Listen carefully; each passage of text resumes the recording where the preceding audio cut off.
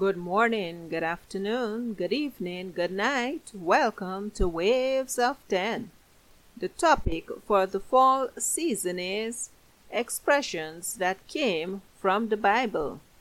So let's jump right into it. We'll take up Rise and Shine for the 7th episode.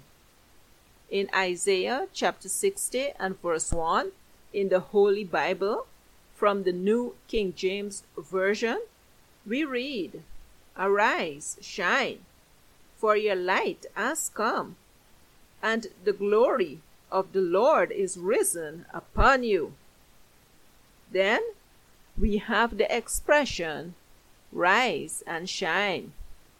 Although some may take the words arise and rise to mean the same thing, they are different. Nevertheless, they share some commonalities. Still, to make this even more transparent, the word arise means to come into existence, while rise means to move from a lower position into a higher one. Additionally, it means to get up from a sitting or lying position.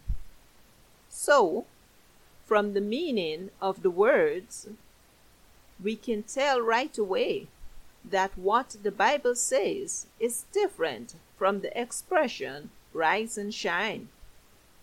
This expression rise and shine means physically getting up from a sitting or lying position and going forth and excelling in the present day. In the 1800s, the U.S. Marines began using rise and shine, and because of that, some have attributed this saying as having come from the U.S. Marines.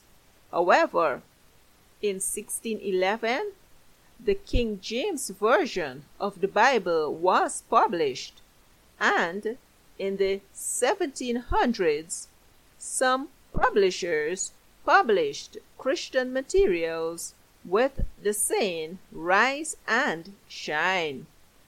Some parents say it when they wake their children in the morning. Some may even add sleepyhead at the end. Rise and shine is an expression that came from the Bible. Thanks for listening, guys. Goodbye.